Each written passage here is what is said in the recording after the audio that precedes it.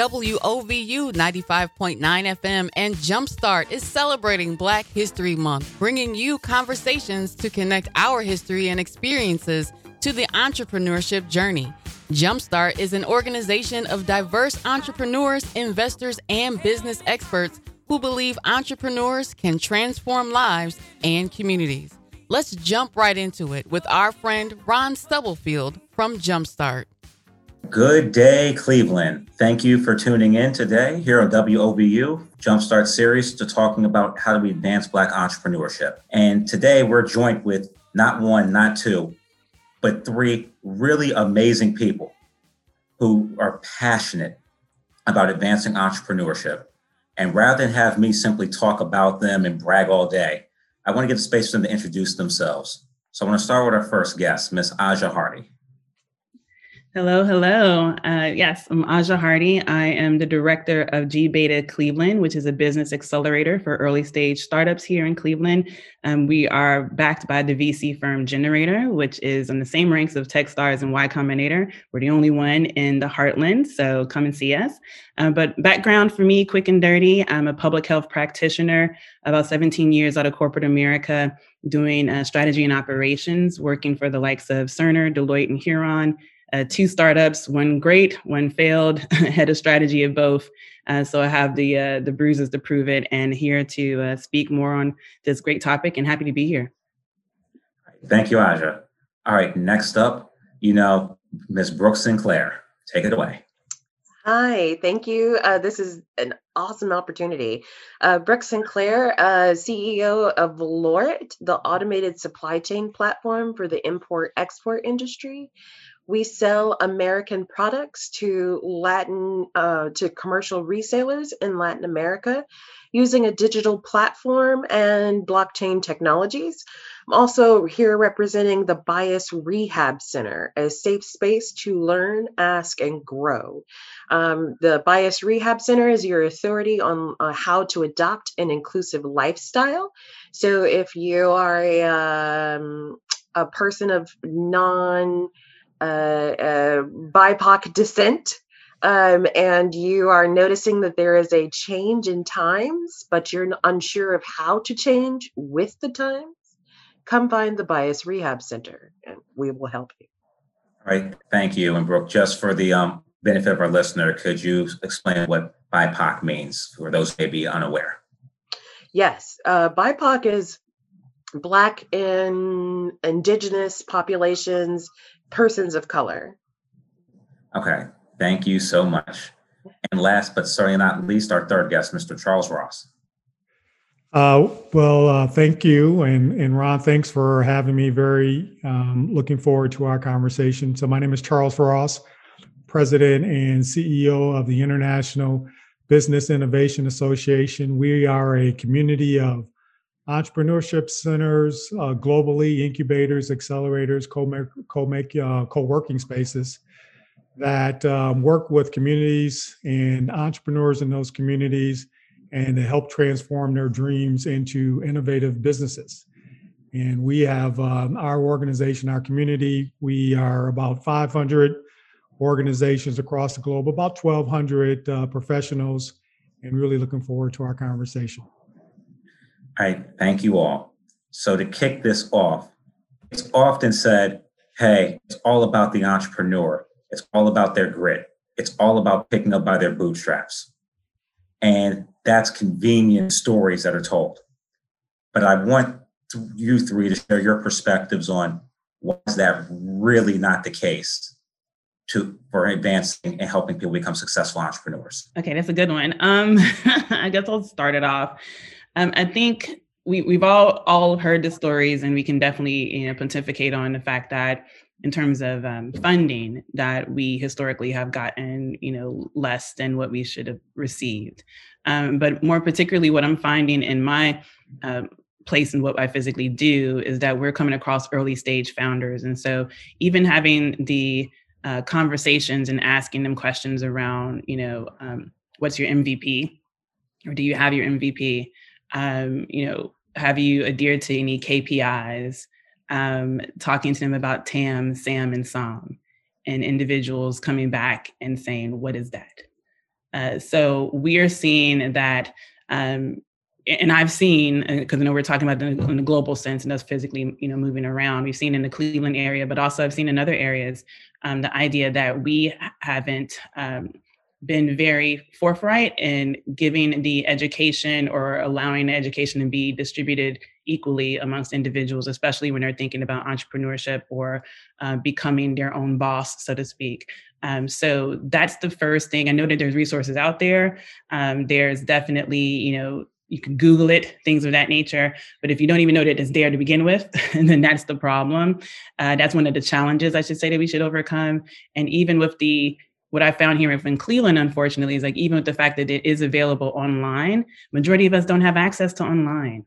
And that was something that I had to come to grips with, coming from, Chicago and moving around a bit, that I was like, oh yeah, we're online. You just get our application, Google it, and not even realizing that possibly the person I'm speaking to does not have broadband access, So that was a realization for me. That's funny.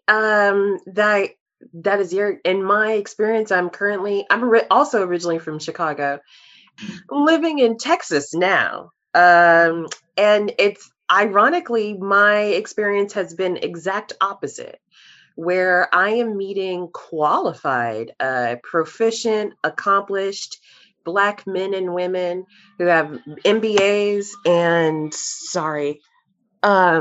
who have MBAs, master's degrees in science, sometimes PhDs, and they are highly qualified. They know the terms, they know the lingo, they have traction, they have early customers, like early adoption at least, and they've been able to fund what they could in addition to living and keeping the lights on at home.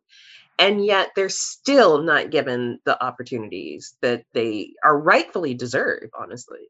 Wow, that's pretty interesting. Charles.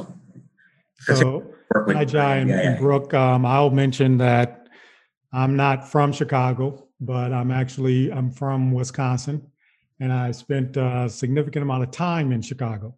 So we have the Chicago connection. I'll say Oak Park River Forest. So that's not really Chicago, but close.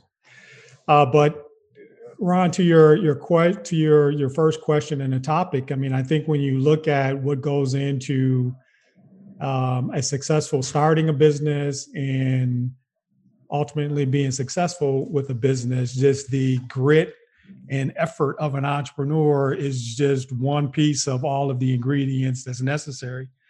And of course, we're all aware of the intellectual capital that's necessary for these ventures to be successful, social capital that's just so important, the financial capital is so important, and luck in many cases. But I love the definition of luck where opportunity meets preparation. So it's not just, being lucky per se, but is positioning yourself, or for entrepreneurs to be able to position themselves to take care, to leverage those good fortunes. So it's more than just the perseverance of and the grit of the entrepreneurs, and all of these things need to come into play. And I'm sure we'll be talking about in our conversation that specifically for Black entrepreneurs, that in some cases they may have more access to those resources and those ingredients for success or less access than other entrepreneurs. Mike, and that leads right to my next question. It's when we talk, everybody knows the capital of access struggle. Or at least they believe they know it. I want to hear the perspective, starting with Brooke. Walk me through what you've noticed in Houston and other places going. What's happening? Where are they at? What's going on with capital? Texas in and of itself is an interesting place. Let me just start with saying that most people here are not mask wearers, and they don't believe in the virus. So just just giving you a frame of mind of where they're starting from. And I've heard politicians get on the evening news and say like, "Oh, we're not going to let an invisible virus stop us." So I don't know which viruses are visible, but I can tell you what people are visible. And those are the people of color in and out throughout not only Houston, but Dallas, San Antonio. Austin is hugely coming up. All sorts of Silicon Valley venture capitalists are moving to Austin, building up the tech ecosystem within the entire state. But yet, still, the statistics are not moving. And actually, investments in women globally is down 40%. So even though on the surface, they say they want to change, in my experience, when confronted, or even not even confronted, offered the opportunity and assistance for creating real change, that's too much work. And they would rather not. Interesting. Charles and Aja, your perspective on that topic. So I'll Aja, if you let me, I'll go first. Okay, I'll start. So very, very interesting, this topic. So in some cases, I think it could be the tail wagging the dog. One, in the area of, and oftentimes there's a lot of emphasis and discussion about the percentage of venture capital that goes to Black entrepreneurs. And we've seen numbers, it's like less than 1% of venture capital goes to Black entrepreneurs.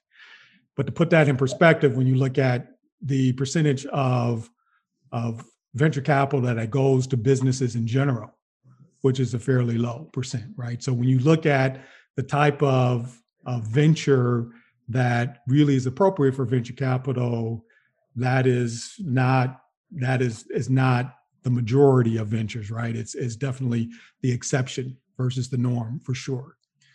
And so, but that still doesn't or shouldn't minimize the importance of capital for Black businesses. But it's just, we should be thinking about the sources of the capital. So one of the statistics that I would love to share with the audience is the statistic about the percentage of startups that are leveraging personal resources, capital from friends and families to start up. And that's about 81% of startups that are relying upon that. But then if you put the overlay of what's happening in our Black communities with wealth and the disparities that we have with wealth for a Black family or a white family being 10 times that of a white family, then the amount of resources that Black entrepreneurs have to tap into starting new businesses is 1/10.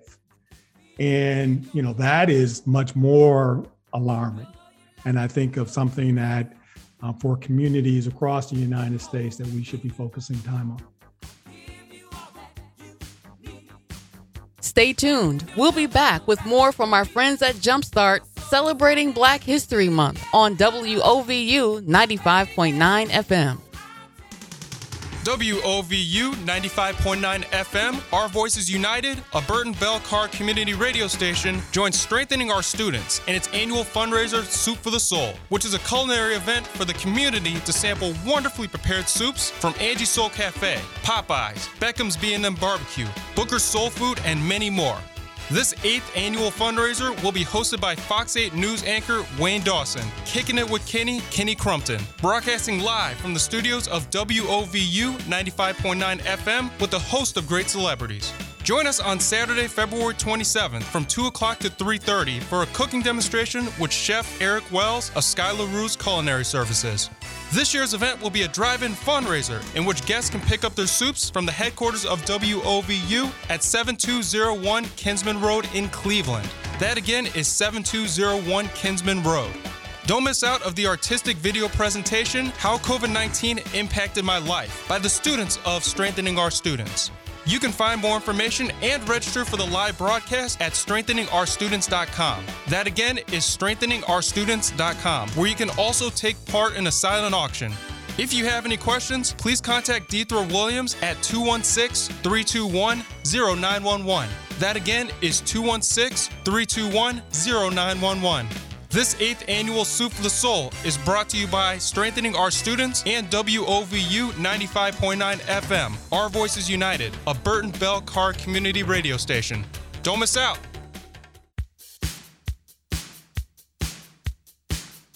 Welcome back to Jumpstart's Black History Month Conversations here on WOVU 95.9 FM. Let's join our friends from Jumpstart and Ron Stubblefield, our host.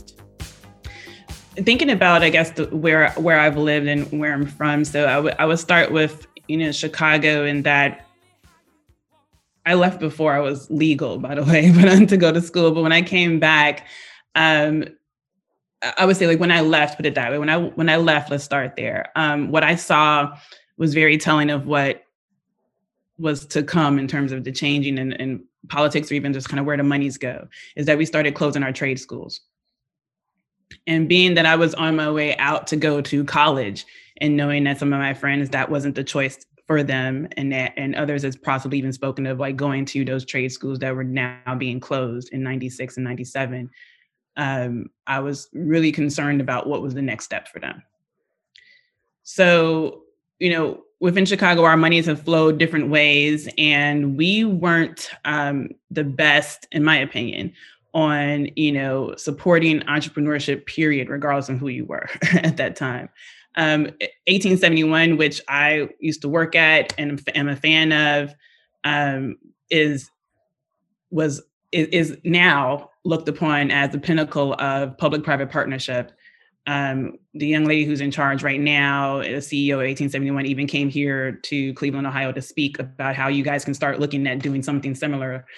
So she's, making the case of us being a case study. But I remember when it first happened and people were saying, oh, we're diverting monies from our grant space and from lottery. And then we're going to, partner with some private institutions here to put this money together and make this institution where we're going to train people on how to be an entrepreneur, that people were up in arms. And they did not want it to happen, and even try to put some policies in place for it to be closed. So it was really one of those trying things where we, Chicagoans, had to say, yeah, no, this is an opportunity for us. Like, there's an avenue for individuals to actually look at entrepreneurship, to have a place that is nurturing entrepreneurship. It's a co-working space. It's also, incubator space. It's a place where deals have been made currently now. I took coding classes there for free with a couple of organizations. So it's also an education space. And I just remember that we had to fight for it. It was a couple of years where it was always in the news of it currently possibly being closed. And now it's one of the case studies that people in other cities use, so we've had to come a long way with that. In terms of Kansas City, Missouri, where I used to live as well, I equally kind of compare the two to where I'm at currently, because Kansas City, Missouri has a lot of land, has a lot of talent, yet they are landlocked, and they necessarily didn't want to go out to venture to other individuals. And it's not necessarily a destination place per se. So you're not going to get that influx of individuals coming in with new ideas. And so there had to be an initiative with the private industries there to say that we're going to, really truly try to bring individuals in.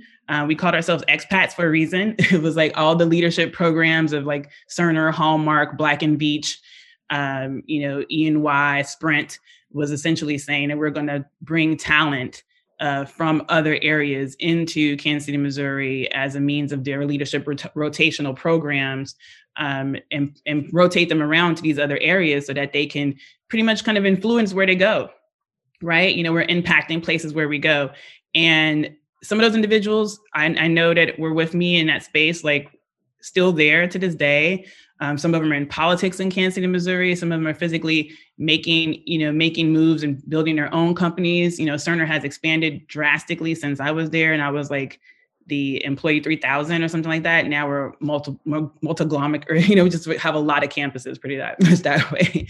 But I mean, I think in really what I'm trying to say is that for entrepreneurship to be an avenue of growth and to be looked upon as something that your constituents, your people that you live with could, very viably look at that as a means of, supporting their families and everything like that, is that it has to be, a community effort. Like, it can't be an us versus them mentality. Small businesses is what drills our economy right now, and I think people don't really notice that, or don't think that, because we hear a lot about the big organizations, right? We hear a little bit about the Bank of Americas and everything else. And so, but really and truly, it's that entrepreneurship or the business of need that we have that builds our communities in which our neighborhoods are, in which we want to stay, right? So when you're thinking about bringing people into the city, we got to bring them in. Well, how do you keep them to stay? I have to feel like I have some stake in the neighborhood in which I'm in, and that's those businesses of needs. That's me knowing who my coffee shop person is. That's me, talking and chatting it up with the person who makes my sandwiches and then lunch. Like, that's what a neighborhood is, right? So you need those businesses of need, but you also need those businesses of industry. You need those fintech that's thinking about how I can innovate things. You need those education technologies that's like that my mom's using now because she's a retired teacher, and she's like, I got to get on Google, like that type of stuff. There's a combination that makes a city thrive. And I would really, I would love to see that, and love to see what's happening with out here in Cleveland to see you guys thrive. I'm like, these are some really wonderful insights. All right. And Brooke, you have a point you want to make? If I could just touch on, Aja, you brought up a very good point, and it triggered me to remember the concept of the startup founder, right? Is that it's a poor person who, you're supposed to dedicate every fiber of your being and every ounce of your paycheck to your startup. At least that's the image that is portrayed in film and theater, and that the sweaters, the hoodies, that everybody wears hoodies. But in reality, at least in Texas, you are persecuted and looked down upon if you're actually trying to fulfill that motto, that frame. And from what I'm understanding now, is when coming out of Texas and intermingling with Silicon Valley, you know what I'm saying? Excuse me. Really, that concept is only for one sort of person. It's only from what I can see, that one thought of dedicate everything and allow yourself to be poor is only allowable for white males. If you are not a white male, then they say, well, why don't you have enough money to do this? Why don't you have enough money to pull yourself up by the boots? Why don't you just go buy some boots and then pull them up, and then you'll be fine? It's like, oh, thanks. I didn't think about that. Yeah, Brooke, and I think that's, I would add it that that's very consistent from what I see with communities across the United States, is that there are various different myths about the typical entrepreneur. I see in many cases that there's this thought of the college dropout that's working on some great tech idea in his garage. And one of the things we have to be careful with is the just making sure that all parts of our society can feel empowered and kind of see a path that entrepreneurship can work for them, and not necessarily being constricted or restricted by that particular vision or what popular media says that an entrepreneur should look like, or the types of businesses that they should pursue. No, I think that's so true. So true. Yes, Aja.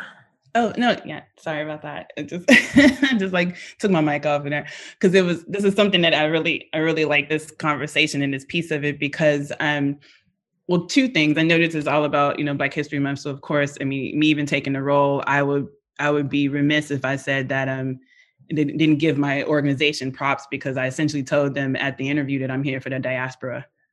So the fact that they still put me in it, like, thanks for that. This was before it was popular. But so that's one. So I know, so the idea of like just diversity and what that truly means. I mean, you can know where I'm standing. And Ron said it previously, being a public health practitioner by trade, when they asked us, what's your mission and statement? It was me to, help and assist the health disparities in disparate populations. So that's pretty much been me, the whole time. Right. But the other piece is that like entrepreneur, like what does an entrepreneur mean? And especially in this day and age, even before our social unrest and economic happenings, I had to have that conversation with my mother because she's, late 60s, getting to that, maybe 70s. She didn't want to tell me their age, but late 60s and essentially a retired teacher. And I was like, well, this is it. You could start over again, do what you want to do. And I was like, who are you when you're not a teacher? And she was like, I don't know. And I was like, well, that's what we need to find out. Right. I was like, you've been consulting with the museum while you were a teacher. You did grants and you got an urban garden going while you were a teacher. You are a businesswoman. So let's get your business started. Right. So when we think about diversity and when they, came to me and said, hey, this program, we want to have it'd be like racial inclusion and equity of it. I was like, well, we have to do the whole kit and caboodle. Right. To me, diversity means definitely racial, the race, where you're at, if you're white, Black, Asian, Hispanic, that thing, definitely. Women founders, because we historically get underfunded, veterans, disability, LGBTQIA, got all those letters right. And the final one that we haven't really talked about is like individuals who are like my mom, who are retiring from their first job, first role, if you will, 65 and plus. I just saw a friend of mine put out that the AARP is putting grants toward individuals who are going to be entrepreneurs that are over 70 now. They cut the 65. They're saying 70 plus. So, I mean, they're the most growing, I should say, like segmentation of our population. And they have the disposable income and they're learning more about what's happening. And I think that is part of the wave of the future, that they're going to lead the charge on what a lot of this entrepreneurship, what a lot of this, founder stuff means to us. And we need to be, as individuals at the table, as, VCs, business resource groups, organizations that are helping, we need to be very astute as to what an entrepreneur looks like, what they do, whom they were previously, and, adjust accordingly. Very well said. Stay tuned. We'll be back with more from our friends at Jumpstart celebrating Black History Month on WOVU 95.9 FM. Hi, this is Joy Johnson, Executive Director of Burton Bell Carr Development, also referred to as BBC. When you hear BBC, you may think of the British Broadcasting Company. We are actually named for 3 community leaders who served the Central and Kinsman neighborhoods in the past: Lonnie Burton, James Bell, and Charles V. Carr. Residents of the Central and Kinsman neighborhoods may be familiar with those names because we have the Lonnie Burton Recreation Center, we have Charles Carr Avenue in Garden Valley, we have the James Bell Pool on East 71st Street in Central. Many of our residents were alive when those 3 leaders served the community. Folks outside of the community sometimes think we're a law firm, a CPA, or that Burton, Bell, or Carr are people who work here and founded the organization. They were all deceased when Burton Bell Carr was founded in 1990, and the organization was named to honor their contributions to the neighborhoods. So now you know who we are: Burton Bell Carr Development.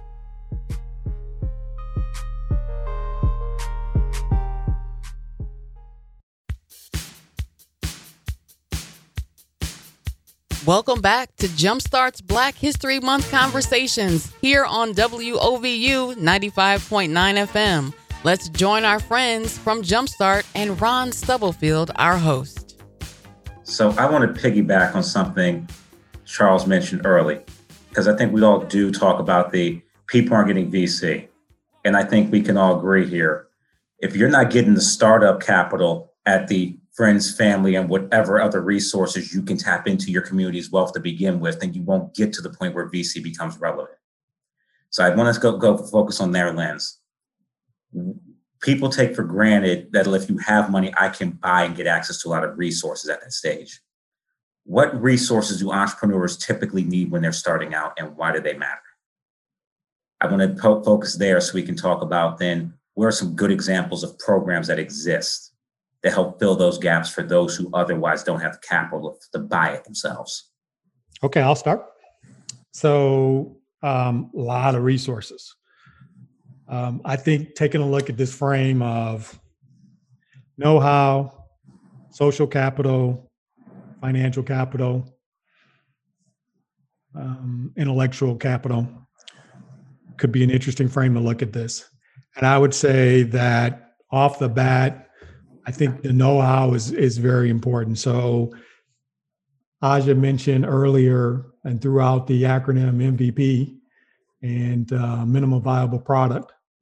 And there are all kind of methodologies that are now available to entrepreneurs and startups to help ultimately the entrepreneurs to be able to find an idea and then find a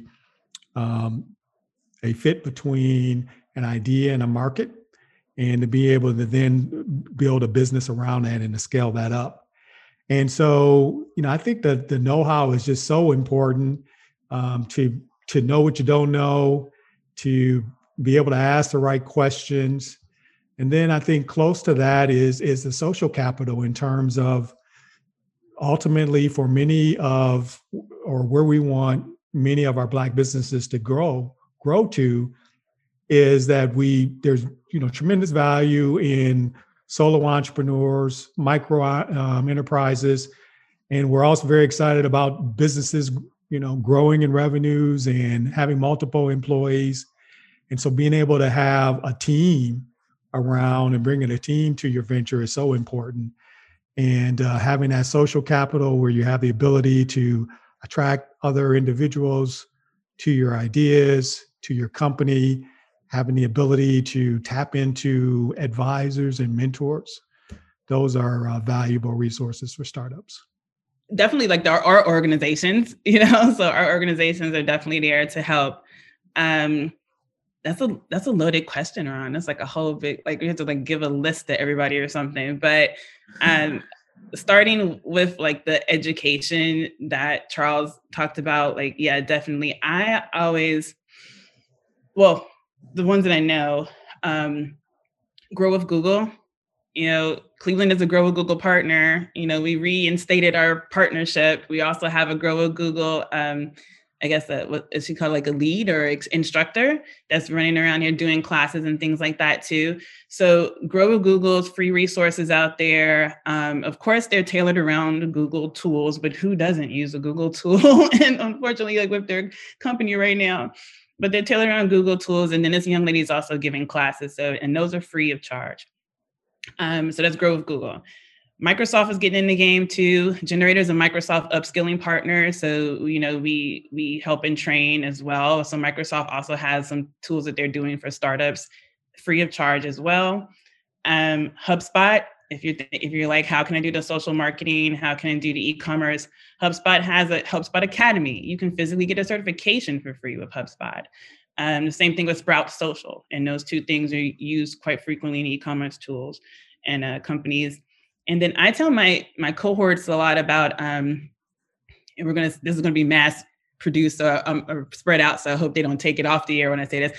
But people have put Y Combinator Summer School on YouTube. Okay, so somebody hacked it and put it on YouTube. Okay, so if you're just like, what does it mean to be in a pre-accelerator similar to our program in G-Beta? Someone taped everything from Y Combinator Summer School, and it's on YouTube. So you can go through and you can figure it out and find it and see how well you do and just kind of prep you. And I've had actual people come into my program that did that that were in the physical summer school, and then others that said, hey, I just went through to YouTube. So that's available. And then the other thing that I would say is VC Twitter. There is, Twitter is really hot with like a lot of tips and tricks right now. The creation of lists, you can create your own list. So you can go and look at influencers and people that you're interested in, create the list, and it'll follow and it'll, candidate it all for you. There's other apps that do that for you as well. But there is a whole Twitter group called VC Twitter. And there are individuals like myself, people who are, also doing funds like Mac out in Philadelphia and the Brackens out in Columbus, and all these individuals that are really, Lolita, who does a lot with Latinx, she's great, and they're on there and they're giving tips and tricks. Michelle Yin, who's another young lady who does a lot of stuff. So look at Twitter and check that out and follow that too. Those are a couple of things off the top of my head. No, really great. Brooke, I want your thoughts as well as you to share some of the resources you created that actually became great conversation topics amongst the Black Venture Capital Network. Yes. One of my favorite resources is the article entitled The Top 25 Silicon Valley VCs Least Likely to Invest in Founders of Color. And it is popping. It is going well. It's been picked up by Afrotech. It was retweeted by Baron Davis. And I'm getting lots of feedback. It's so much feedback that I have to say that honestly, I was surprised. And so I've actually gone further and taken the feedback that I've gotten from VCs and created a YouTube channel. And we've created a segment called Callouts. And callouts are basically organizations that have had the opportunity to choose and to do better, but have said, no, thank you. We will stick in our old ways. And so believing that, empowerment I want to give founders of color something that they've very rarely had before. And that is a choice. And quite honestly, when founders of color are going out and pitching and looking for investments, we need to realize that those investors need to be worthy to invest in you. We're no longer begging for porridge or scraps. No, we are kings and queens. We are royalty.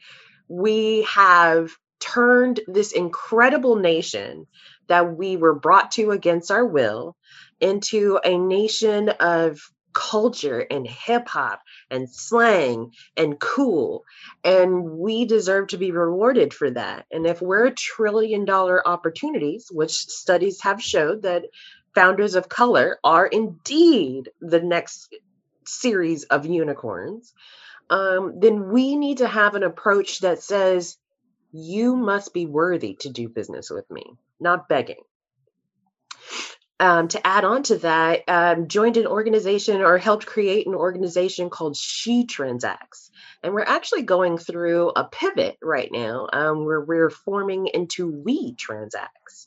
And basically what happens is a group of women from across the nation decided we were no longer going to be crabs in a barrel fighting over scraps.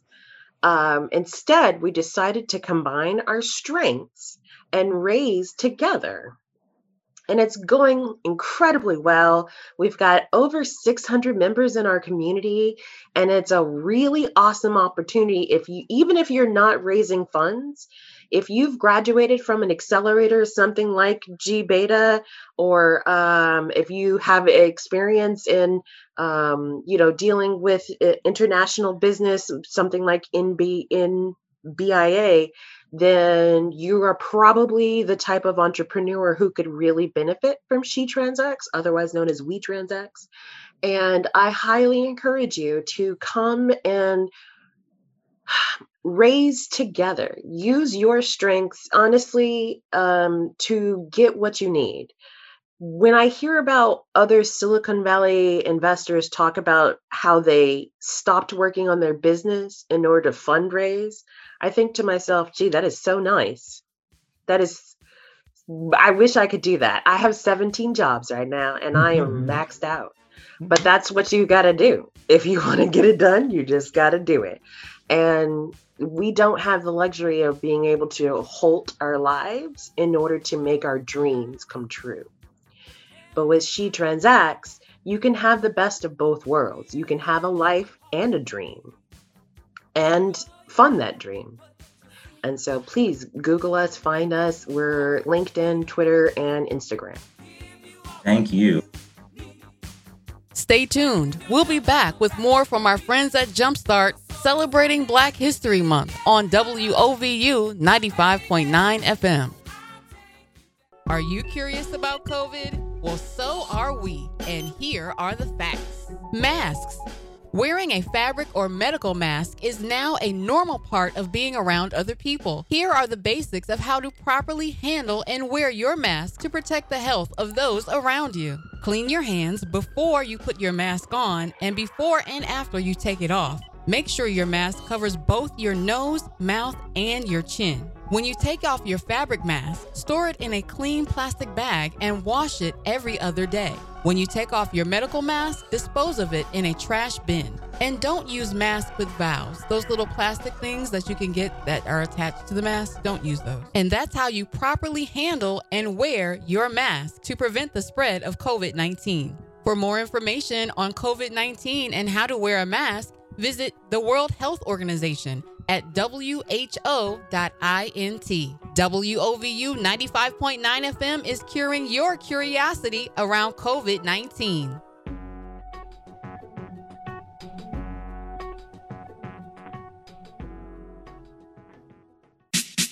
Strengthening our students in partnership with Burton Bell Car Development Incorporated and WOVU 95.9 FM celebrates its 8th annual Soup for the Soul fundraising event. And this year is all virtual. Saturday, February 27th from 2 to 3:30 p.m. online with soup pickup right here at WOVU 95.9 FM. Soup for the Soul 2021 will be hosted by Fox News anchors Wayne Dawson. Hi, I'm Wayne Dawson from Fox 8 News. And Kenny Crumpton. Kenny Crumpton here with WOVU 95.9. You must pre-register online to participate in this good Soup for the Soul event. Visit strengtheningourstudents.com or eventbrite.com to register. Join us as we celebrate the wonderful work and excellence that Strengthening Our Students provides for children and families throughout the Cleveland area. This year's events will be live online and on the radio, broadcast simultaneously on WOVU 95.9 FM with Jay the Gospel Kid Williams and the WOVU radio team. You do not want to miss this one-of-a-kind online virtual Soup for the Soul fundraising celebration. Saturday, February 27th from 2 to 3:30 p.m. And don't worry, you won't miss any of the shenanigans that Wayne Dawson and Kenny Crumpton have in store for you. The amazing soups for this year's Soup for the Soul will be provided by Beckham's B&M Barbecue, Hilton Garden Inn, Angie's Soul Cafe,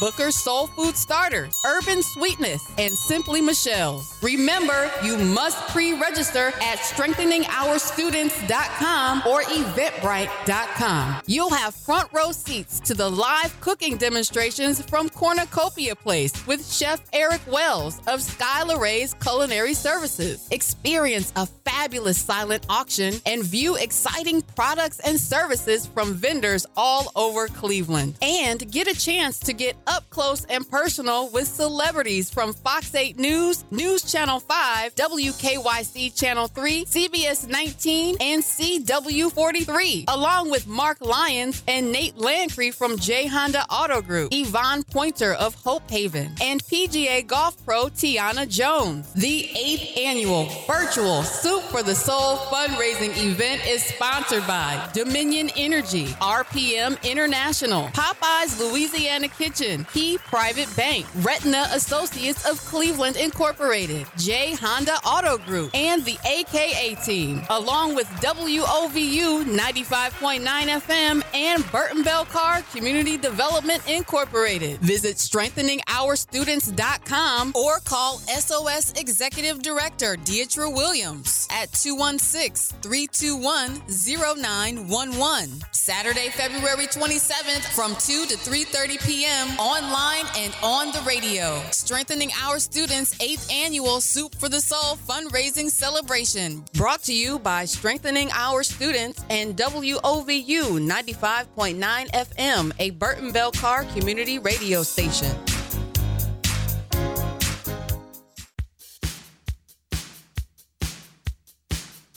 Welcome back to Jumpstart's Black History Month Conversations here on WOVU 95.9 FM. Let's join our friends from Jumpstart and Ron Stubblefield, our host. So 2 more questions as we close out this segment.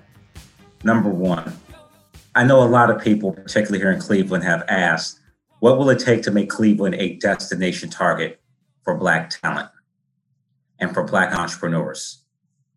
So the question I think that should be asked in response to that, it's where are Black entrepreneurs going? Where do we see and why are they going there? That may be then helpful for people in Cleveland to think about then, what do we need to do here? So I'm curious to this group's thoughts on that topic. All right, let me start. So Yes. What I will say is, so at MBIA, we are in the process of releasing some research where we have surveyed entrepreneurship centers mostly across the United States, and catalog practices that these entrepreneurship centers, so the incubators, accelerators, co-working spaces, the practices that these centers are implementing to become more diverse and to be more inclusive. And as a part of this work, we've looked at the opportunity to move the ball forward in 3 major areas. 1 is around engagement, 2 is around just helping Black businesses start up, and then 3, sustaining.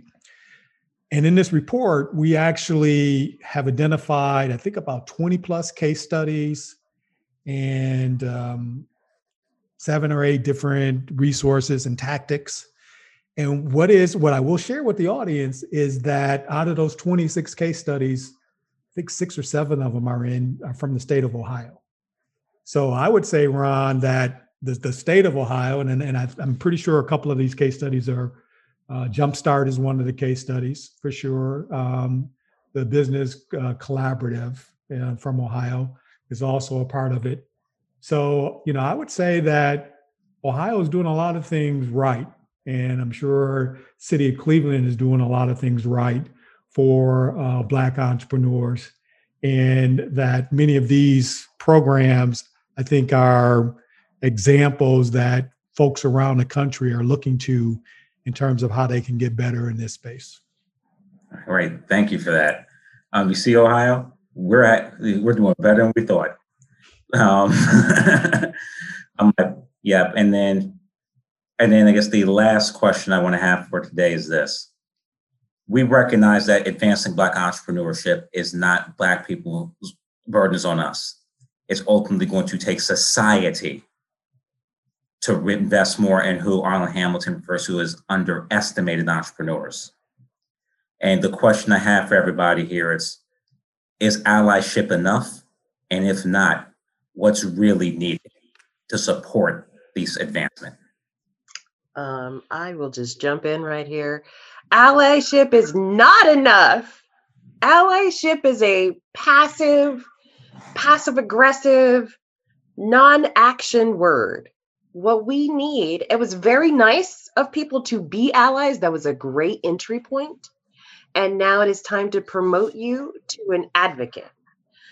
So what we need are people who are willing to stand up and say to their fellow man, no, this is wrong. In case in point, January the 6th, if there were more people prepared to stop them, then there would have been less of a fiasco. Thus is our country. Do better. All right, Aja, your thoughts? I think I agree that allyship is not enough. In the fact that, and it's crazy that you mentioned advocacy versus advisory, because I've said that even within some of the context of me working with people here in Cleveland. We have a couple of great and prosperous, like could definitely be prosperous, like entrepreneurs and founders here who have a number of different ideas that they've, tossed around. I think we really, really, truly here in this market need like an ideation incubation camp. I'm going to put this on wax and see what happens. I mean, we have one, so to speak, here out of, Generator, but we don't have it here in Cleveland. But I think the challenge is that there's so many great programs, business resource groups that are not-for-profits, institutions, like Jumpstart that are, sponsored by the state and city and things of that nature. Ours, which we're a for-profit institution, but what we don't have, and what I think the entrepreneurs here and the founders here in this market needs, probably like a roadmap.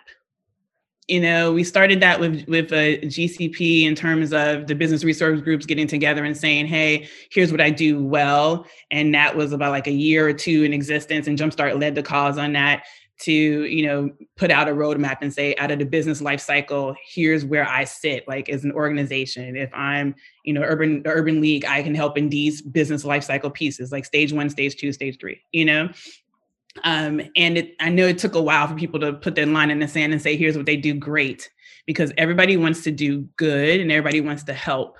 But I will tell them, just like I told my founders, and I did tell them at the Actual Space, that you cannot be the Cheesecake Factory. The Cheesecake Factory has a really humongous, large menu. They do a lot of things good, but what do you go to the Cheesecake Factory for? Do you go for the cheesecake? Probably not, right? So you got to put your line in the sand and say, this is what I'm going to do great. This is what I'm going to put forth effort in, and then be okay with that. Knock that out the ballpark. We can't be all things for all people. But we can be great for some. And so this is what I hope will happen.